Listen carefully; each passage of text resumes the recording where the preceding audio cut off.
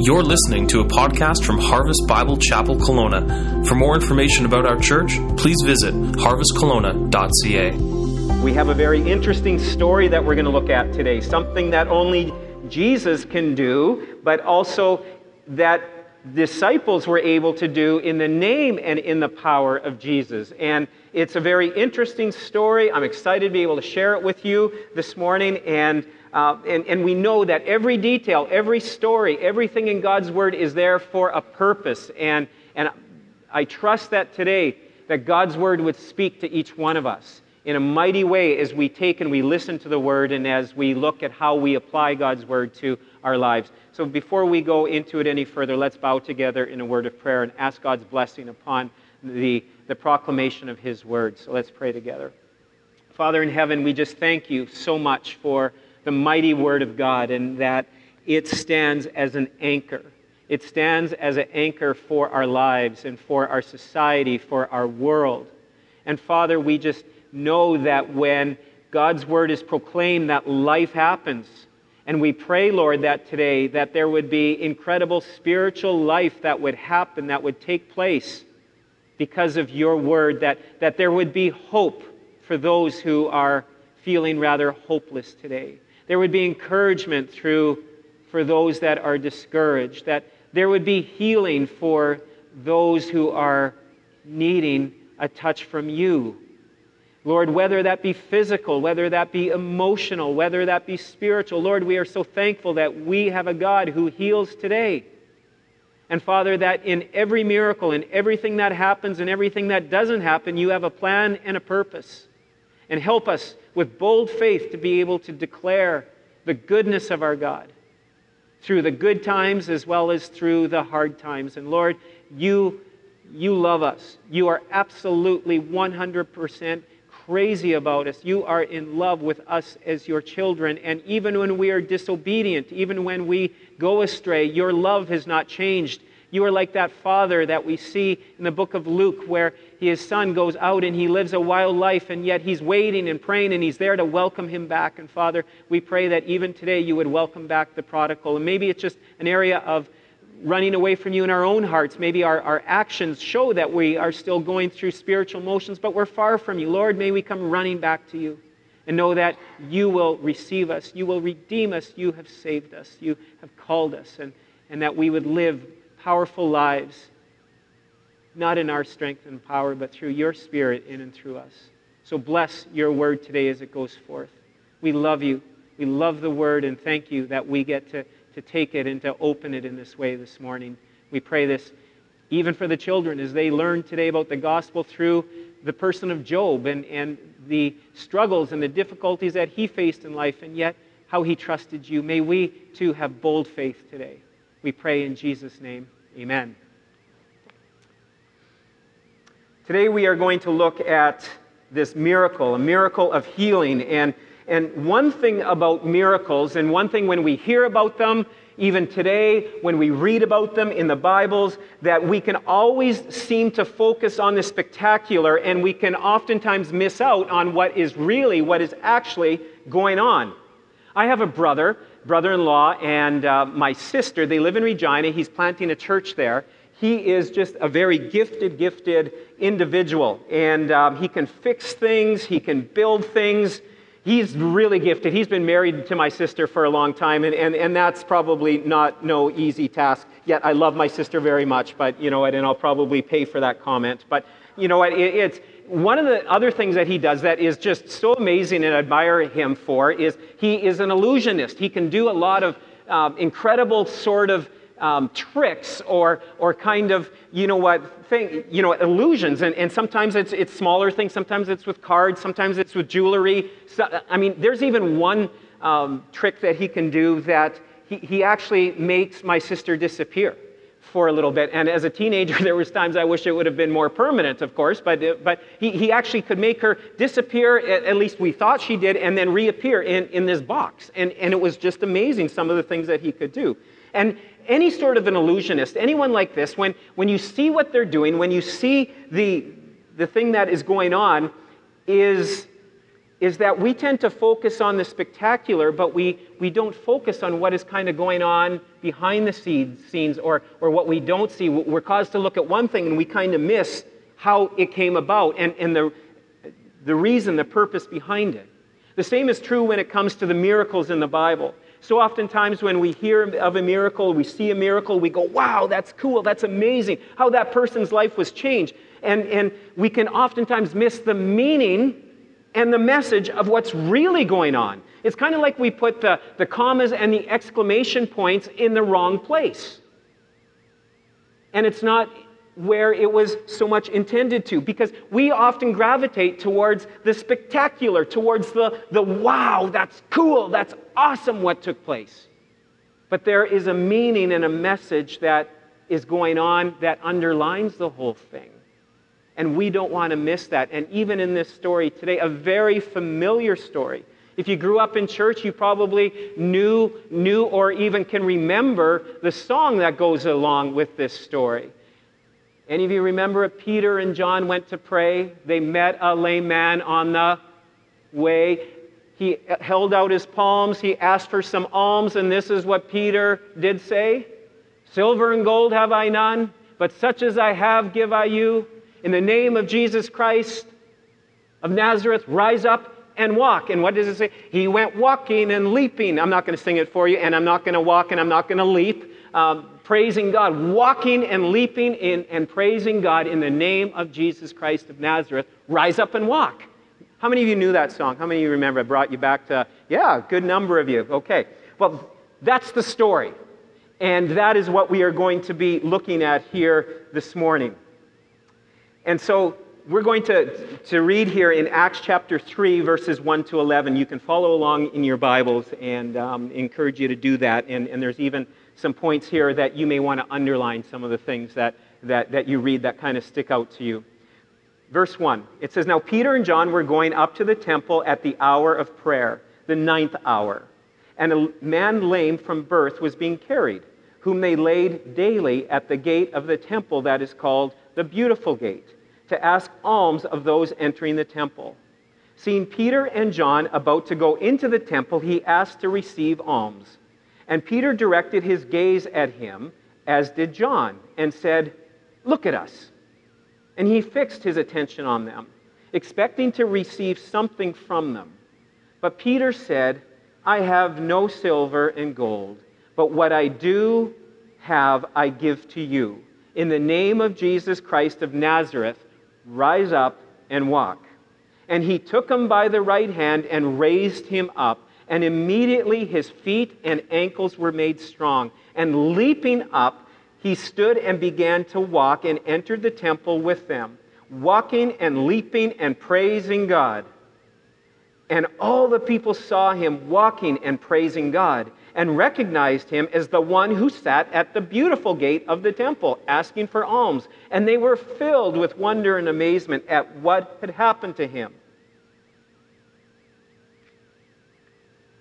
Then it goes on to say in verse 11, While he clung to Peter and John, all the people, utterly astounded, ran together to them in the portico called Solomon's. And what I want to draw your attention to today is the key phrase in that passage. You may even want to underline it. And it says in there, it says, in the name of Jesus Christ. In the name of Jesus Christ of Nazareth. Rise up and walk. That's in verse 6.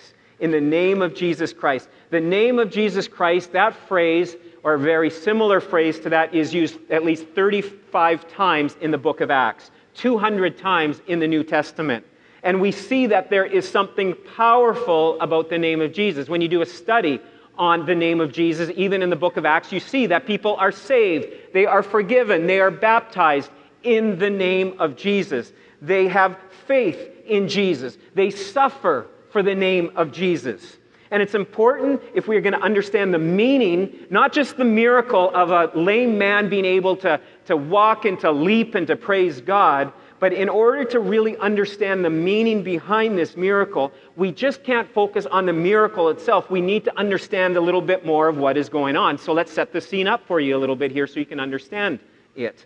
Peter and John were heading off to pray. It's 3 p.m. in the afternoon, and according to Jewish customs, devout Jews would go at 9 a.m. for prayers, they would go at 3 p.m., and then at sunset.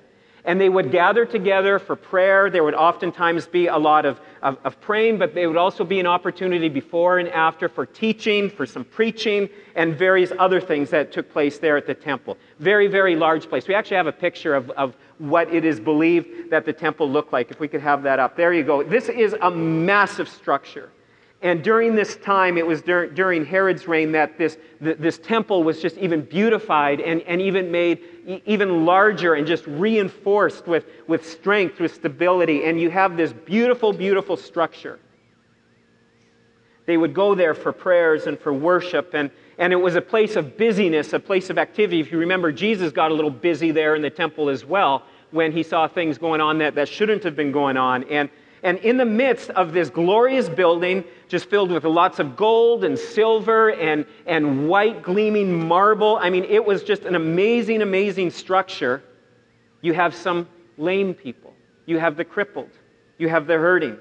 It was a very popular place for people to go, because, especially if you were crippled or lame, because you would kind of play towards the conscience and towards the piety of the Jewish people. They were coming there. They were doing something spiritual. And to look even more spiritual in the eyes of God, they would not only bring their tithe, they would bring their money, their offering to the temple, but it was also a good thing because, you know what, maybe the Lord could see them a little bit better that way. They would be very generous in giving to the hurting, to the crippled, to the lame, to those who needed some money. And so it was a popular place to go, and for the poor to go and to receive some alms, to receive some money. It's so ironic, I think, in this story, and again, every part of God's Word is placed there for a reason. I love the way that it is mentioned that He is there at the beautiful gate. Here you have this amazing structure, the beautiful gate as you see it there, and it is believed that these pillars were 75 feet high, that the gate itself to open and close, it would take 20 men to be able to open and close it, and it was covered in Corinthian copper, which pales in comparison, apparently, to gold and to silver. This was an amazing, amazing thing. And so right beside all of this beauty, you have someone who is lame, someone who's never walked on his feet. He was born that way. He was born crippled. And around all of this beauty, you have the hurting. This man, we learn a little later on, sat there. He was brought there daily, and we know that he was at least 40 years old, crippled, totally reliant on others. Probably it was his family members, his brothers, uncles, neighbors that would carry him to the temple daily to go there and to beg. Not only was he considered an outcast of society and was reduced to begging, it also meant, because of Old Testament Levitical laws, and you can see these in the book of Leviticus, he was not allowed to go into the temple courts. He wasn't able to go and to worship. He wasn't allowed to because of his handicap. And this went on for days, weeks, months, and years for him. And it's such a reminder. You can have all of this beauty, you can have this structure, you can have worship and teaching and prayers and giving and all of this going on, and you can, in the midst of it, you can have those who are hurting, those who are struggling, not just physically, but emotionally and relationally and spiritually. Look at our city. We live in a beautiful city here. And you see the beauty on the mountains, you see the beauties of the orchards, you see the lakes, you just see the landscaping. It's such a beautiful city we get to live in. And in the midst of our city, we know there's hurting. There are those who are struggling. Those who are hurting in some of the worst kind of ways. And even this morning, we can gather together for worship and have fellowship together and have people in our midst, or be one of those people in the midst here who's hurting, whether it be physically, hurting on the inside, discouraged, confused, fearful. The Lord wants to touch each one of us. He touches us through the mighty name of Jesus. And so Peter and John are heading to the temple, and this guy shouts to them, "Alms, alms for the poor. Can I have some money?" Alms. And it says in verse 4, and Peter directed his gaze at him, as did John, and he said, look at us. Peter's like, look at me in the eye. Come on, take a look at me. That's pretty significant. You know what, it's hard to look at someone when they're struggling in the eye, isn't it? We can feel guilty. They can make us uncomfortable. And just one example of this, I mean, on some of our busy streets here in Kelowna and some of the side routes, I don't know if you've ever seen it, I'm sure you have if you live here in the city, is the guys holding up the cardboard signs at the intersections. And oftentimes a little bit of a story there that they could use some money, or as you pull out of the parking lot at Superstore, there is oftentimes a guy and his dog that are there. And you see them, and you see them from a distance, and you don't want to make eye contact with them, do you? Because it can make you feel uncomfortable. You might think, well, I really have nothing for them. And all of a sudden, we can oftentimes start to even judge a little bit in our own minds and just think, well, they're probably on drugs, or they're probably into booze, and they're, maybe they're a criminal, maybe they're an addict of some sort. And so quickly, we just turn away from the needs that are around us. But in the name of Jesus, we can look at people in the eye because we have something that we can offer them. When we see someone who is crying, someone who is not just themselves, and you know that something is wrong, we can look them in the eye.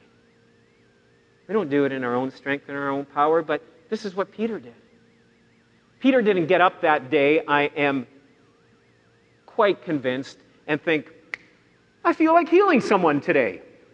I'm just going to go to the temple, I'll go for the 3 o'clock, I'll take in the 3 o'clock prayer time, and, I think I'm just going to go and I'm going to heal someone here today. I believe that this moment, when this guy called to him, this transaction, if you want to call it, this miracle happened in a very, very short period of time. And Peter took and he looked at him in the eye. And Peter looks at this lame man and he says, now look at me. Because even for this individual, more than likely he would have a hard time looking at people in the eye because he had been rejected by many, probably often. And Peter says, look at me, and he says, silver and gold, I don't have any of that. But I want to give you something even greater. And it's in the name of Jesus that he calls them. He tells them, look at me in the eye. You might say, but I can't look at people like that in the eye. I don't know what to say. I don't know what to do. I don't know their need. I don't know what's going to happen. And you do it in the name and in the power of Jesus. He will guide you. He will direct you. He will give you the words to say.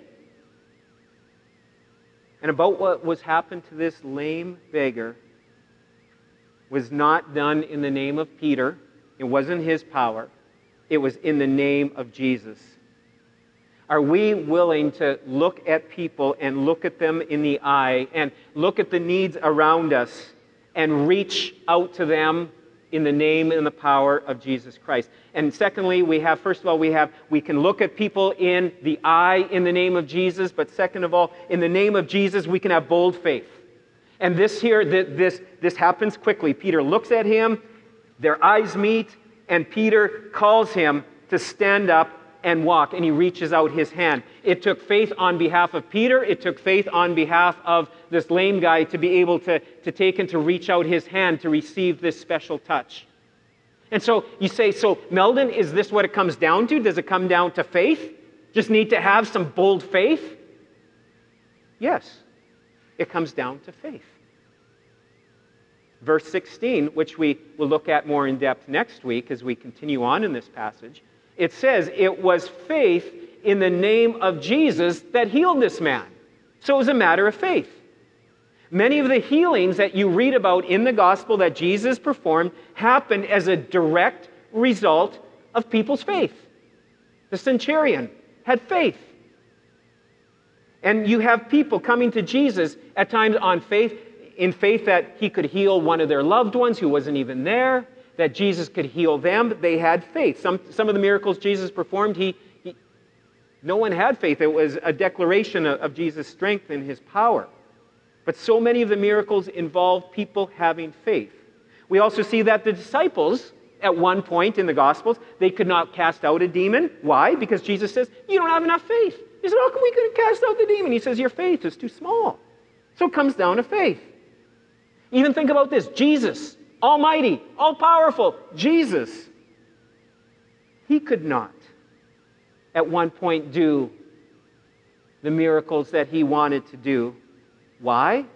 Because of a lack of faith. So, if we just have lots of faith, is that the key to seeing the lost saved, to see the sick people healed, to see the broken people restored? Is that what it comes down to? Oh, that we would be men and women and teenagers and kids, a church with bold kind of faith. Is that what it comes down to? Yes, it comes down to. Sometimes I have to admit to you folks that I have very, very small faith. Sometimes my faith for God to work or Him to come through is pretty tiny. Why? Maybe it's because at times I've prayed with bold faith and it hasn't happened. And I've prayed and prayed and prayed and things haven't worked out in the way that I've wanted it to work out. And so sometimes you get a little gun shy. You start to get thinking, well, maybe this isn't going to happen. I'm sure all of you have prayed those kind of prayers with bold faith, and the miracle hasn't happened in the way that we have wanted. And we ended up being confused, maybe even hurting, and even gun-shy to have much faith to face the next situation in life. Question for you, do you have the same kind of faith that Peter had, that this man had in reaching out his hand? I mean, he could have just pulled it back. I'm not touching you. But there was some faith that was going on here in both of these men's lives. Do you have a bold kind of faith? Well, how do you build faith in your life? How does that happen? You know what? We go to the Word of God. If you need to be encouraged about being a man or a woman of faith, go to the Word of God. Go through Hebrews 11 and look at the heroes of faith. Go back and look up their stories, many of them in the Old Testament, of men and women who were heroes of faith that did great and mighty things for God. You'll see that they were weak people, but you see a mighty God behind them. Read some of the biographies of men and women who have served God faithfully in the last number of centuries. And there are some great stories. People like George Mueller, Charles Spurgeon, just incredible bold faith that these individuals had to do great and mighty things for God. We can be encouraged and strengthened by the faith of another, but ultimately our faith, it comes from God, empowering us. But we can learn from God's Word. And here's something really, really important. You got to listen because I don't want you to get confused on this. This is where we can just look at the miracle of the lame man getting healed and go, wow, cool, awesome. Would love to see that happen in my life, in my situation, in this person's situation. Folks, what I'm not talking about having this Red Bull kind of faith, just being this faith machine kind of thing. I'm not talking about a name it and claim it theology of just where you say, if I believe it, it will happen, and just go hard on it. But here's the question. Do I have a bold faith? Now listen to this. This is important. Do I have a bold faith to see God meet me at the point of my greatest need? Do I have a bold faith that God will meet me at the greatest point of my need?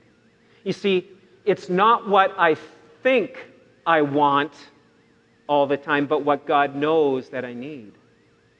Do you have faith to receive God's work at that point in your life of greatest need? Will Christ be enough for you even if the healing doesn't come? Even if the answer, if the breakthrough does not happen in the time frame that you were hoping and praying for, and that others were also hoping and praying for? The lame man, what did he want? He thought he needed money. He was asking for alms. And it was like God was saying, no, it's not alms you need a touch from me. And not only was he touched physically, he was touched spiritually. His heart was changed. He thought he needed some more money. That's what he was asking. That's what he was begging for. I'm sure at the beginning of the day, he was quite possibly even praying, God, may there be generous people to help me in my time of need. Just if there was more money to pay the bills. Get ahead, help out my family. They've been so gracious and so good to me. Maybe just put some bread on the table for my family. He thought he needed money, but God knew exactly what he needed. In Philippians 4, we have an incredible promise that says that my God shall supply all of your needs. Not our wants, but our needs. This guy wanted money, and God knew that he needed spiritual and physical healing. He got a lot more than what he was asking for. And that's the amazing thing about God.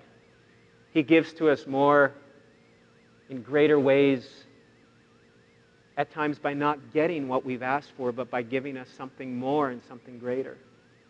Do you have a faith, a bold faith to see God meet you at the point of your greatest need?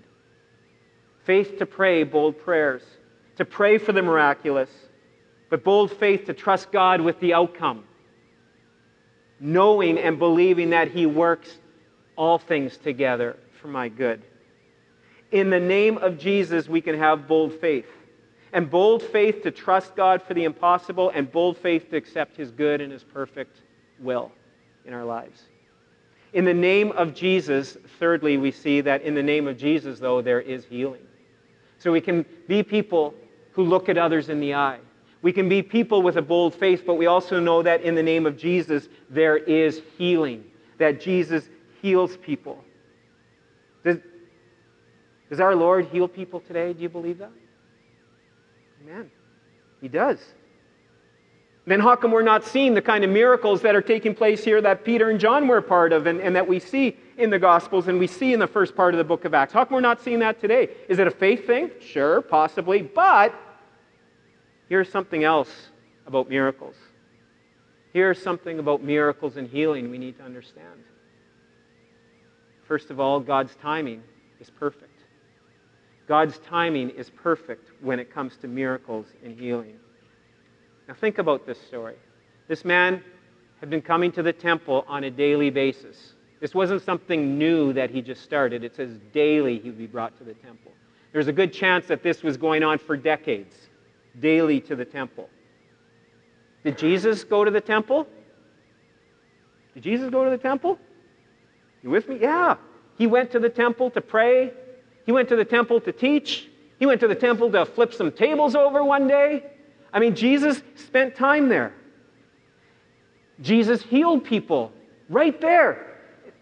That picture, right at the center courts, he was there healing people. He would teach people. He would heal people. He would touch their lives. Don't you think that with Jesus and all this healing stuff going on, that this guy would have been saying, hey, get me to Jesus. He's healing people. He's touching their lives. How come he never got to Jesus? Maybe they tried and the lineup was too long and it's just like, we'll try again another day when Jesus is here. Now think about this. Jesus, the mighty power of God, was omniscient, meaning he knew all things. And I can't help but wonder, and this week I got so excited about this passage, because I couldn't help but wonder that there were times that Jesus was rushing into the temple or he was walking by and he saw that beggar. He saw that guy at the beautiful gate. And he looked at him and he knew exactly what he needed, that his ankles, from the time he was born that way. And that Jesus would go walking past him, and with a twinkle in his eye, he thought to himself, oh, your day is coming. And oh, what a day that's going to be. Your day is coming. God's timing is perfect. One of the things I've learned about being stretched in the area of church planting was something we were told back at the training center. They said that God's timing is perfect in all things. That God is never late. Seldom is he ever early, but he's always on time. You can trust him, and I know it. I can go to the bank. I can tell you story after story. God is never late. Very rarely does he show up early in our lives, and there's the faith, there's the trust. He's always on time. And Jesus walking past that beautiful gate and seeing that guy with that twinkle, and Sometimes I just think, Jesus, his eyes must have been amazing the way that he could look at people with compassion and care. And then also, too, just the fieriness in his eyes when he was a little ticked off at the religious leaders and some of the things they were pulling off. But there, as he's walking by, that twinkle in his eye, your day is coming, and oh, what a day it's going to be. And second of all, here, miracles point to something greater.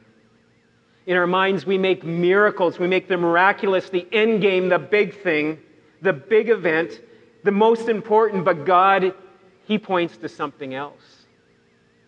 As we're looking for the big thing, there's something small. There's something yet, though, totally amazing that God is doing. And oftentimes, that's what we miss because we're looking for the big thing. Tim Keller wrote in his book, Reasons for God, and I needed to take these points and share them with you, when he wrote about miracles. And he says, first of all, miracles point upwards. In Jesus, we see the miracles in the Gospels that he performed were God's authentication of Jesus. They made a statement showing his power over nature by calming the storm, his power over the demonic world by casting out demons, to show his power over illness, disease, whether it was untimely death. Jesus was there to show his power in all of these things, and it was a way that God would say, this is my son. This man is not only the Son of God, he has the power of God. He is God. And so miracles point upwards. And in the early church, we see the apostles, we see the miracles that took place there as God's validation of the apostles and their ministry. As this new age, the church begins, as we're in this series, this is a whole new time, a whole new opportunity as the church is getting rolling. And this is a way we see the signs and the wonders and the miracles that took place in a way that God was able to declare, these apostles, this new power that is available, the church age is beginning. Let's go. And so you see the miracles, but even as you read through the book of Acts, you see the miracles becoming less and less. And by the end, we don't see the miracles. Instead, we have something that Jesus' brother wrote in James chapter 5. He writes about the instructions that we have when it comes to divine healing. And he talks about how we are to pray for those who are sick, that they are to call the elders of the church, they are to be anointed in oil, the prayer of faith prayed over them with bold faith. And folks, I've seen this happen. This is the instructions that we have in God's Word for divine healing. And God does heal today. And sometimes it's dramatic, sometimes it takes time, and sometimes God says, not happening right now. But hold on. This week, dear friends of ours in Alberta,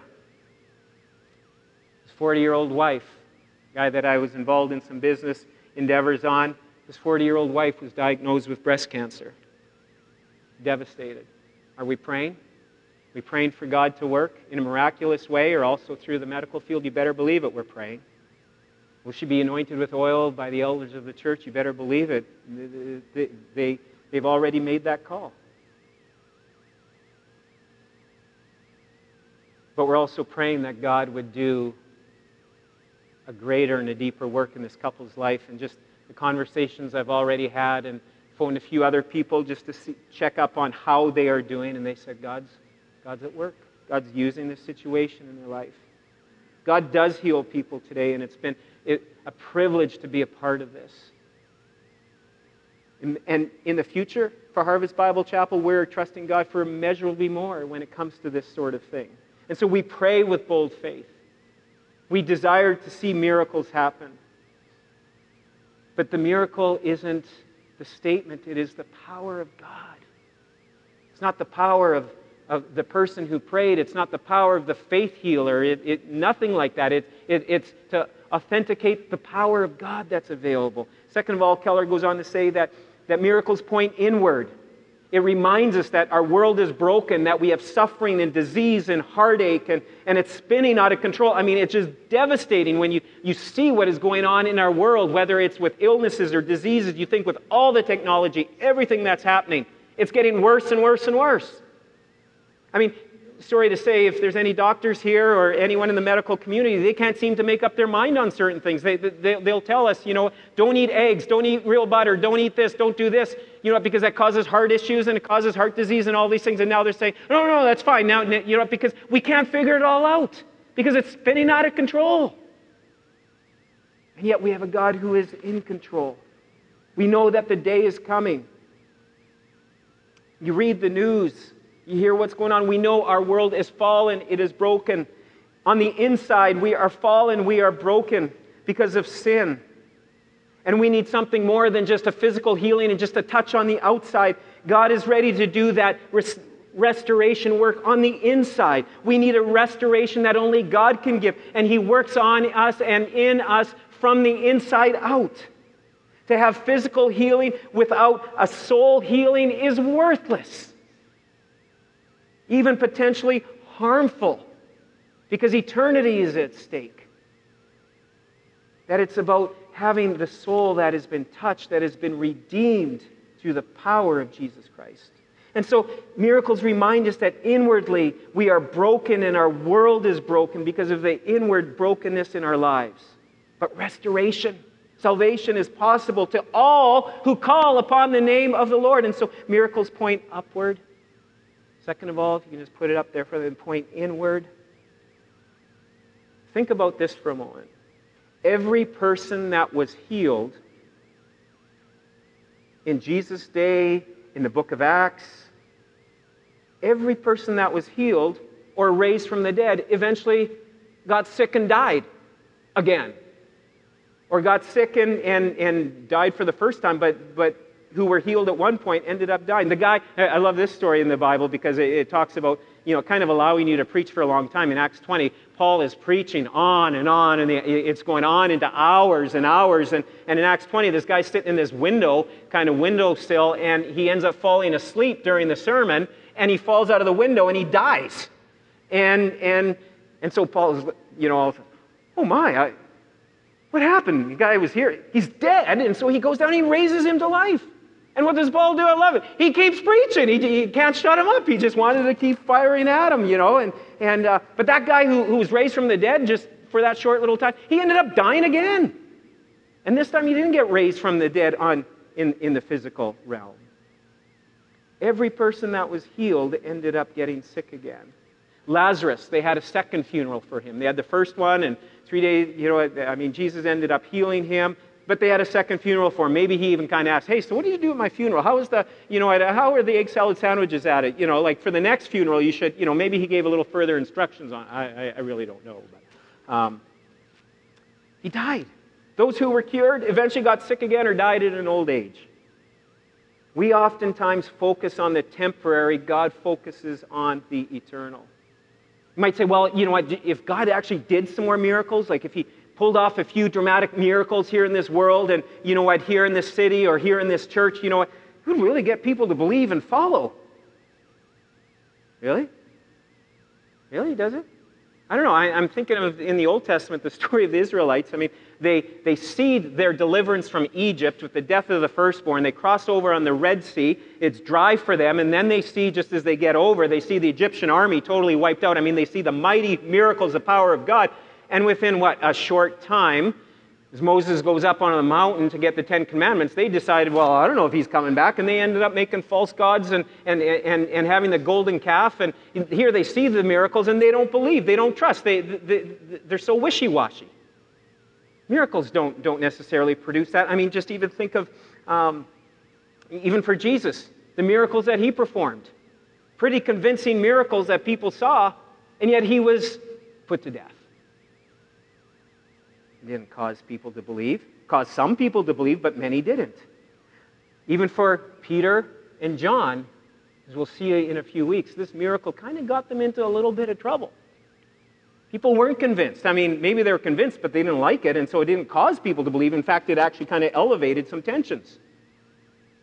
So miracles point upward, they point inward, that our world is wasting away, and 2 Corinthians 4 says, outwardly, we're wasting away, but inwardly we can be renewed. Yes, our bodies are breaking down, our bodies are getting older, but inwardly He can do that new and that fresh work in us. But something about miracles, they also point forward, a foreshadowing of what is to come. That healing and wholeness will be ours one day. Tim Keller, in his quote here, just want to read this for you. It's just excellent. He says, we modern people think of miracles as the suspension of the natural order, but Jesus meant them to be the restoration of the natural order. The Bible tells us that God did not originally make the world to have disease, hunger, and death in it. Jesus has come to redeem where it is wrong and heal the world where it is broken. His miracles are not just proofs that he has the power, but also wonderful foretastes of what he is going to do with that power. Jesus' miracles are not just a challenge to our minds, but a promise to our hearts, and that the world we all want is coming. There will be a day. And in Revelations chapter 21, this powerful passage that he will wipe every tear from their eyes, and there will be no more death, neither shall there be mourning, nor crying, nor pain. Anyone in for that? No more pain? Yeah, no more pain.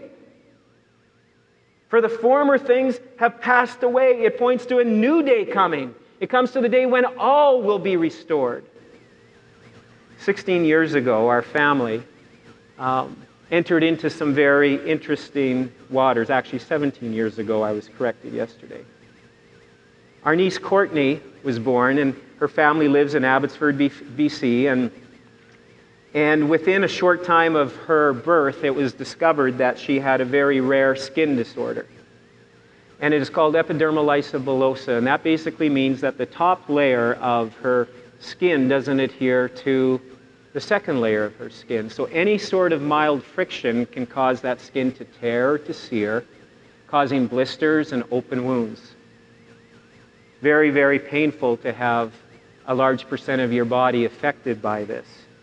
And so on a regular basis, she is wrapped with gauze and with certain oils just to protect her very fragile skin. Oftentimes, this is called, they call it a butterfly disease, a butterfly, because her skin is so delicate like that of a butterfly.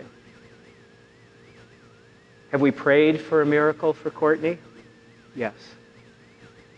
Thousands of people in Canada, around the world, have prayed for her. Thousands and thousands of hours, no doubt, prayed. And yet God, in his sovereign will, has said, he hasn't said no, he has just said, not yet. We know that God can heal. When Courtney was about 3 years old, my sister was pregnant for the second time. The DNA testings for their second child, Shaylin, came back, the DNA testings came back that Shaylin tested for the same illness, or for the same disease, or skin disorder. Again, people prayed. The medical community wanted to abort her because they just thought, why bring someone into this world who knowingly you have this knowledge that she has this disorder? But you know, Todd made the decision. They said, we're going to keep her. We believe God will either heal her or he'll give us the strength to be able to have another child with this disorder. And I'll never forget the night that Shaylin was born. Our small group was meeting in our basement, and the news came. My parents phoned and said, they gave birth, Shaylin is born, and she's completely healthy. God touched her. God healed her. As you know, DNA doesn't lie. And the doctors had no explanation for it. And my sister, she's kind of bold, a little forceful. She told the doctors, we have an explanation for this. It's the power of God. It's the power of healing. But God, in his sovereign will, when it has come to Courtney, he has said, not no, but not yet. I think of our Savior with that twinkle in his eye, saying, your day is coming. Your day is coming. When that will be, we do not know.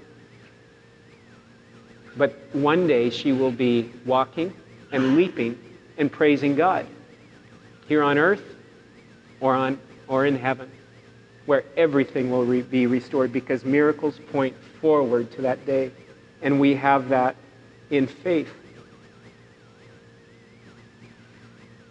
One of the things that this 17-year-old girl and her family have taught us, they've taught us actually not just one thing, but many things about suffering, about trusting God.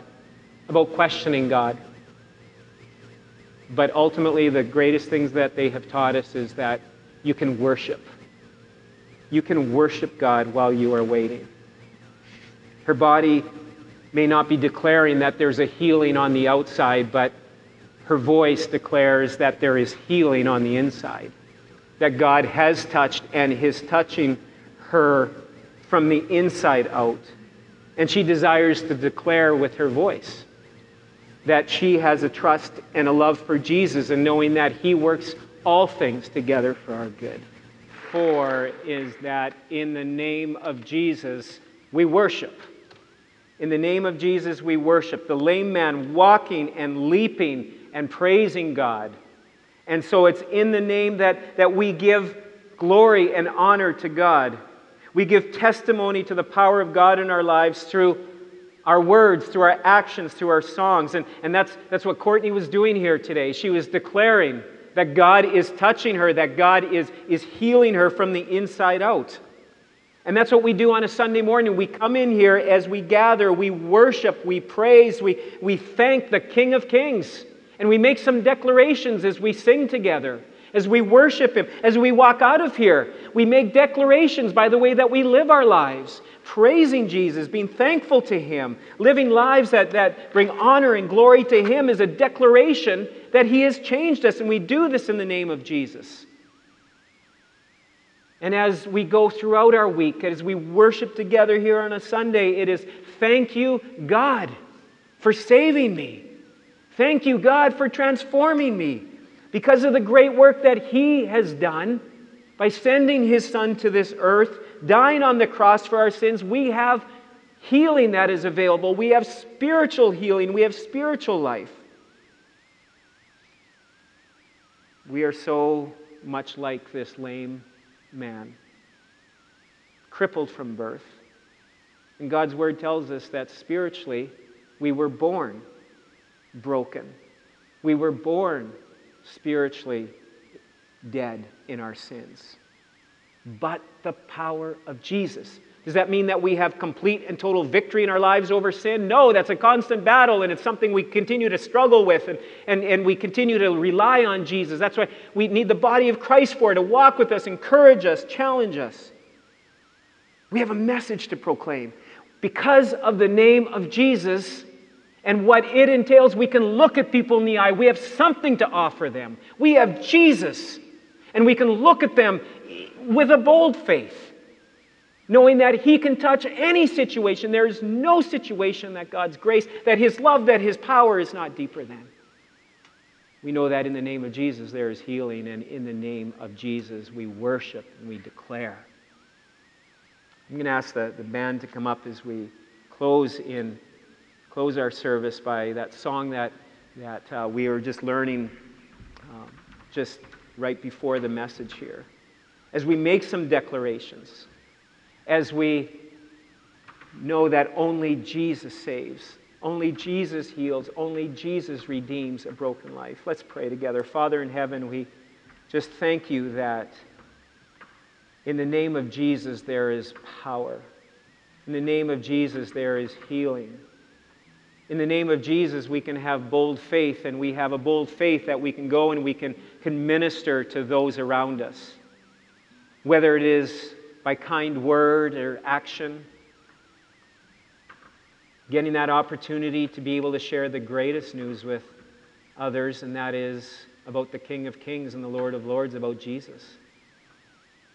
Father, I pray that as individuals and as families and as a church, we would be people that would live our lives for the glory and in the name and in the power of Jesus Christ, and because of that, see great and mighty things happen. The miraculous happen. To see people who are spiritually dead come alive, and we pray that for our city. We pray that in our own families, as all of us have family members who are not walking with You, or perhaps they have been walking with You and they're running in the opposite direction. Father in heaven, we pray that in the name of Jesus they would come back, and that You would use us as Your faith-filled servants to minister to them and to a lost and a hurting world that needs hope. And that All of these miracles that we read about in your word, they point to the day in heaven of incredible joy and celebration and worship of Jesus Christ. No tears. Our tears will be wiped away. No illness, no pain, no sorrow. Those are all the former things. Thank you that you look upon each person here, Jesus, with that twinkle in your eye and say, just hold on. It's coming. That touch that you're looking for, it's coming. May we be people of faith. See the greater work that you are wanting to do in our lives, even in the midst of our waiting. We love you, Jesus, and we pray this in your name.